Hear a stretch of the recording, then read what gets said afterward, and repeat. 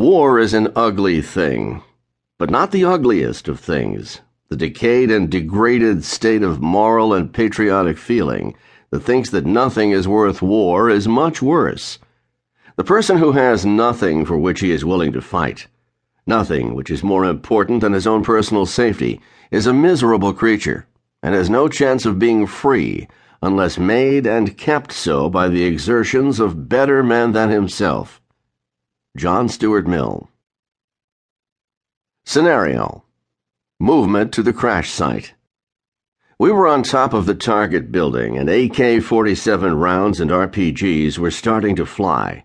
We had just secured the target and rounded up 22 of the bad guys, and were awaiting the convoy's arrival to exfiltrate them. We got the call that a Black Hawk helicopter had been shot down 100 to 500 meters away from our position. At the time, I did not realize it, but I had watched the Combat Search and Rescue, CSAR, force fast rope onto the crash site. As they were fast roping in, an RPG hit the tail boom with a bang. I watched the bird shudder and waver a bit while shards and strips of steel shot out of the area near its tail boom. The pilot did a heroic job of holding the bird in place while all the members of the team made it to the ground. Panicking and lifting off would mean almost certain death for those still sliding down the rope. The Assault Force Commander, AFC, passed the word to the TLs that we would be moving on foot. The movement order was Rangers in front, us in the middle, and Rangers in the rear. The volume of enemy fire had increased, and I thought to myself, this is going to be fun. I briefed my team, Tony, Scott, Tim, and me, and we stacked in the courtyard by the interior of the gate. When our lead teams flowed out of the gate, we moved, staying on the left side of the street. Initially, most of the fire was coming from straight ahead. As we approached the first intersection, you could strain your eyes and see the AK rounds sparking and glancing off the walls across the street, traveling from left to right. We would post our near-side cover and wait a few seconds for a lull in the firefight. Generally, a soldier with an AK will have to reload after 20 to 30 seconds of sustained semi-automatic fire. This is the time to take back the street and get your guys across. When the lull took place, the cover man would roll out on his own, or he would get tapped out.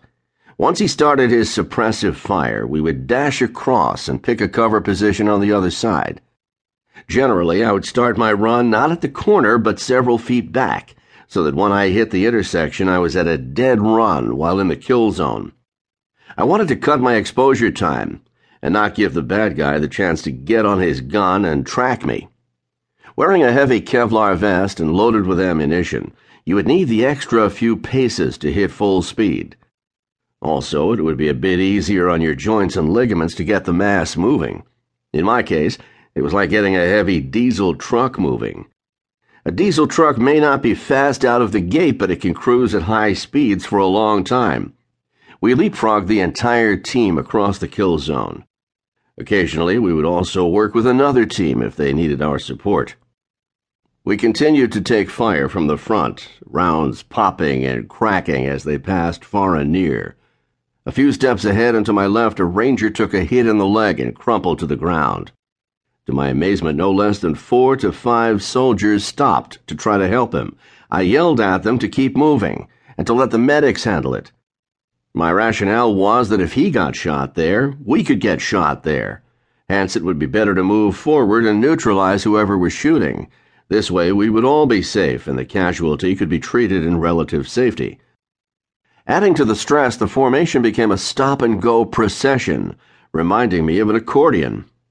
As the firefight intensified, the lead elements were having a difficult time maintaining their momentum. Being in the middle and the back of the formation sucked, as we could not suppress to our front because of the friendlies up there. We had to move right or left and hope to avoid one of the incoming rounds that had missed everyone up front. Some of the special ops boys got pissed and moved to the middle of the street to lay down some fire to the front. Evidently, they felt the lead folks were not putting enough rounds out.